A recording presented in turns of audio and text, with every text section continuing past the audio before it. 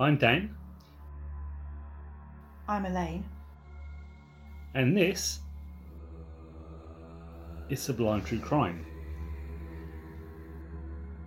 Being brought to you again from yet another week in lockdown, thanks to coronavirus. Will it ever end? Oh, it feels like it's been going on forever. How long have we been in lockdown now? About 18 months.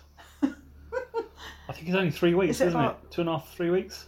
Yeah, it was a bit longer for me, wasn't it? Because children and I were poorly, so... You and the two kids got ill the week before we got actually locked down, so you were already So I've had a bonus week of self-isolation.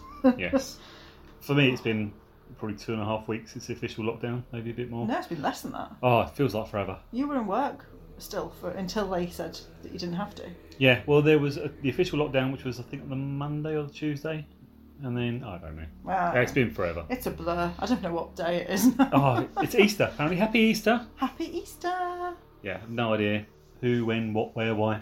No, it's a nightmare. Keeping track of things going out of date in the fridge is a nightmare because I don't know what day it is.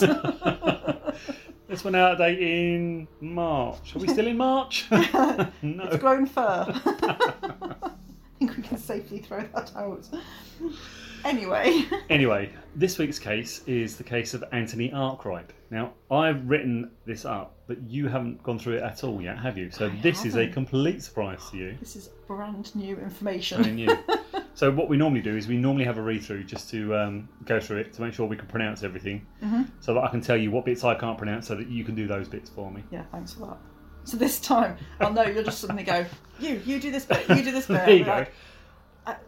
Yeah, this is a Welsh place name that I can't say. There you go. Oh no. And also, normally when we go through this, you then come up with some other extra bits and pieces to add to it, don't you? So yeah, so this might be a little bit sparse. It might be because I am the research ninja. The research ninja. The official title. I like that. Anyway, shall we begin? We can. Okay. Anthony Arkwright had boasted to friends that one day he would be as famous as Jack the Ripper. Well, he's failed straight away because I've never heard of him. Yeah, point one. Who? That's not really a thing you want to boast about, is it? Sorry, Anthony Arkwright. Never heard of you. Born in the mining community of Wathponderne, in what was then the West Riding of Yorkshire, Anthony was one of 5 siblings, all of whom were abandoned by their mother at an early age. Aww. With his father working as a miner, Yorkshire, not really a surprise, is it? No. Anthony's childhood was mainly spent in care homes. He didn't enjoy school and struggled, performing badly, which led to a life of crime and a sentence in Borstal. Rumours persisted that he was the product of an incestuous relationship, and though these seemed to be untrue, it was something that certainly tormented Anthony. During his time locked away, he was said to be often found in the prison libraries reading about serial killers. See, I initially thought prison library, great. Yep. Reading about serial killers, not so great. Not so great. He idolised Peter Sutcliffe and Jack the Ripper, boasting that he would one day become as famous or as infamous as them. Already well known to police as a petty criminal, Anthony had served a 30-month youth custody sentence for burglary and disorder by the time he was 21, which is when this story starts. He was forever at odds with neighbours and had also served a 6-month jail term. Following his release, Anthony moved to a council flat in Denman Road in Wath, South Yorkshire, where he'd been born and raised. Said to have built himself a set of dens around the area, he would spend hours in these hideouts, armed with a hunting knife, fantasising about people that he wanted to hurt or kill. Lovely. That's not to say he didn't work, though. By now he had found work at a scrap merchant's in Mexborough, South Yorkshire, though how often he was actually there is up for debate. In between working, or more often than not when skiving from work, Arkwright turned his hand to crime. One of his neighbours, Raymond Ford, a severely depressed, ill, heavy drinker who lived in virtual squalor, was a particular favourite target of Arkwright's. He would smash his windows just for the sake of it or force dog crap through his letterbox. See, the thing with that is you have to pick up the dog crap to be able to do that. Yeah, no one wins there, do they? No.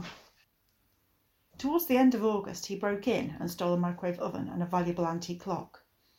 Ford knew that Arkwright was the most likely suspect to have broken into his home, and he reported his suspicions to the police. When Arkwright turned up for work a few days later, on the 27th of August 1988, he was called into the office and sacked due to his poor attendance record and bad attitude. This dismissal caused something to snap inside of Anthony Arkwright. Following his sacking, Arkwright returned to Wath-upon-Dearne to visit his grandfather at his allotment in Ruskin Drive, Mexborough. Arkwright believed, incorrectly, that his grandfather, 68-year-old Stasis Podokis, was in fact his father, and that his birth was the result of an incestuous relationship between his grandfather and mother. He attacked his 68-year-old Lithuanian-born grandfather as he tended to his allotment. Stabbing him in the neck, Arkwright severed an artery which would have made his grandfather lose consciousness almost immediately. He then attacked him with an axe and crushed his skull with a 14-pound, 6.4 kilogram lump hammer before locking the body in a shed. Bloody hell. Yeah. It's believed that after this, as he was in the process of taking his grandfather's savings of £3,000, he killed his second victim, his grandfather's housekeeper, 73-year-old Elsa Cronodate. The bodies of both victims remained undiscovered for 6 days.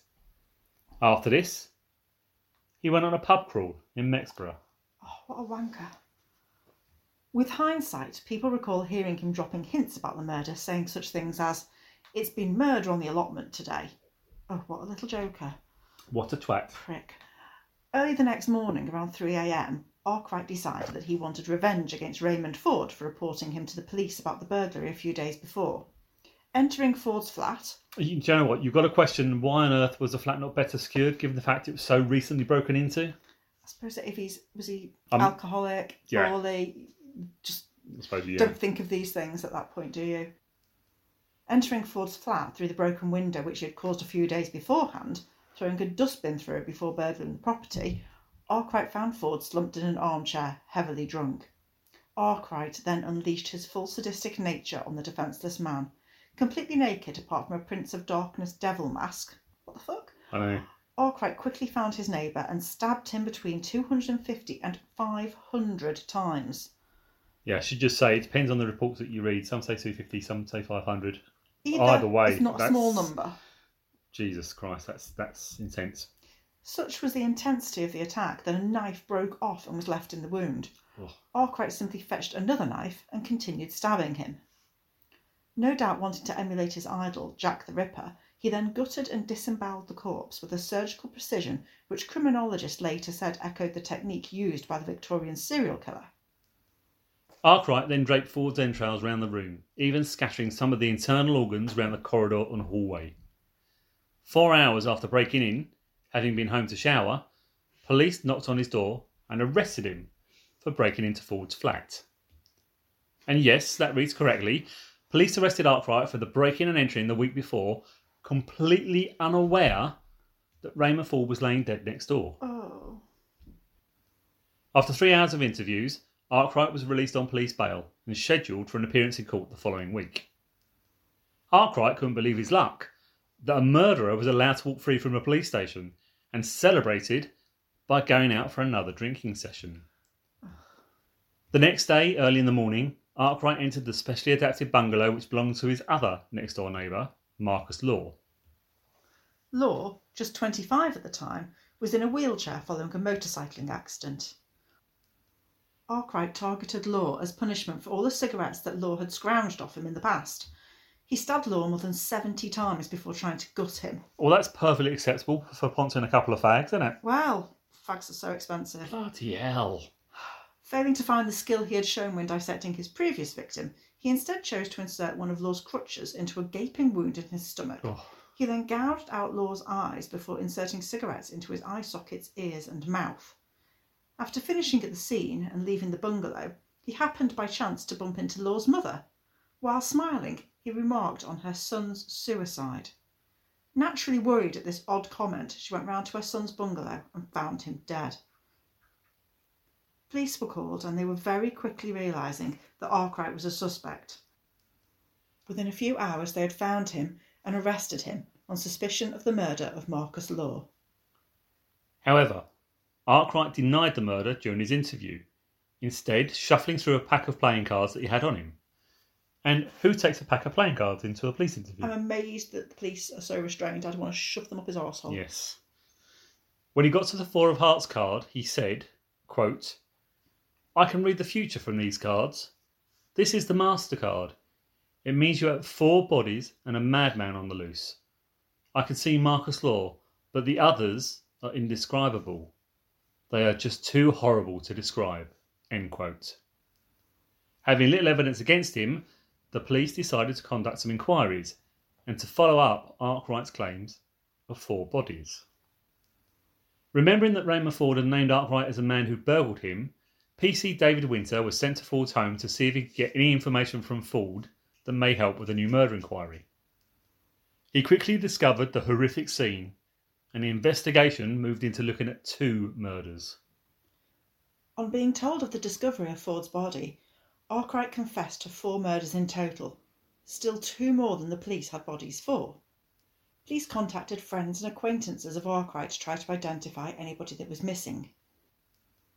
6 days after they had both been murdered, the bodies of Stasis and Elsa were discovered. Arkwright then invented a 5th victim in what is now believed to be an effort to keep some element of control. Further searches were undertaken of lakes and drainage ditches, with no further bodies found. That really annoys me. The fact that he's murdered all these people and then is inventing more people just for the attention and to waste police time. Yeah. It's a real troubled mind, that, isn't it? Yeah, really is. Arkwright was placed in HMP Hull awaiting trial. While there, he smeared the walls of his cell with his own excrement in a protest at not being recognised and revered as he believed he should be. And what better way to get over that than smearing the walls with shit? Sometimes, though, you wonder, are people doing this in order to say that they're insane? Yeah. Convincing prison doctors that he was insane, funny you should say that, he was then transferred to Rampton Hospital in Nottinghamshire, only for psychiatrists there to determine that not only was he sane and fit to stand trial, but one doctor even went so far as to call him, quote, the sanest person in the building, end quote. I hate to see what the staff toilets must have been like then. I was thinking, it's like I was just looking going, all he did was smear a bit of poo around. That's completely normal. Anyone can do that. My 2-year-old does. A lot of our inmates make artwork.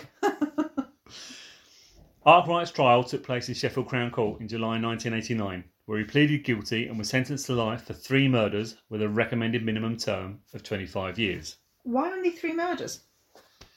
The case for killing Cronodate was unproven, and at the trial, the judge ordered the case to lie in his file. I think that's interesting because they can always come back to it then. I suppose so. If it ever gets released, they can go, actually... Yeah, hang on. Shitty bollocks, we can get you on a 4th. Arkwright showed no emotion when sentenced and has still never given any explanation for his actions. The year after the trial, the then Home Secretary reviewed the case and imposed a whole life sentence, meaning that Arkwright would never be released. Good. In 2013, the European Court of Human Rights decreed that whole life tariffs without the option for review or parole amounted to inhuman and degrading treatment, which gave Arkwright hope of release. On the 19th of February, the following year, 2014, Arkwright, along with killer Arthur Hutchinson, appealed against the whole-of-life tariffs. 3 High Court judges rejected the appeal, saying the government's whole-life tariff was completely lawful, with the Court of Appeal ruling that the whole-life sentences were entirely compatible with the European Convention of Human Rights. Anthony Arkwright never became synonymous with serial killers the way he once hoped, and chances are that you've probably never heard of him until now. Unfortunately, his lack of infamy hasn't stemmed the harrowing memories for the families, and 14 years after the horrible murder of his son, Marcus Law's father, Tony, committed suicide. As for the police's view on Arkwright, Detective Inspector Bob Meek from South Yorkshire Police said, quote, "From the day we brought him in for the Marcus Law murder to the day he was jailed, Arkwright seemed genuinely proud of what he had done. He expected everyone to revere him, to be fascinated by him. He was a messed up kid, desperate for attention. In his defective mind, he chose murder to get the attention he craved. He's the most dangerous person I ever met in 25 years on the job. He should never get out." End quote. And that is the case of Anthony Arkwright. What are your thoughts? Had you ever heard of Arkwright before today? I had not, most definitely. I've come across him in the past, but certainly wouldn't put him synonymous with serial killers. You listen to quite a lot of different true crime podcasts, though, so I'd imagine that you've probably come across him on some of those in the past. Yeah. Did he deserve a whole of life sentence, meaning he will never ever get out of prison? I think so. Killing 4 people, or being found guilty of killing 3 people and a 4th one that's on file. I think the way he did it as well. And also, twat. Marcus Law, his poor mother, saying about meeting up with her in the street and saying about her son's suicide. Just for that alone, I could. Ugh. There was a lot of senseless killing, wasn't there? There was. There really was. And of very vulnerable people. Yes. Very easy targets, all of them. Mm. Let us know. You can email us, dan@sublimetruecrime.com or elaine@sublimetruecrime.com. Or you can reach us via the Facebook page. Just search for Sublime True Crime. If you're enjoying the series, please leave us a review. Preferably a 5-star one, please. As it helps us to reach more people. And if you can think of any cases that you'd like us to cover, please do let us know. Until next time, goodbye. Goodbye.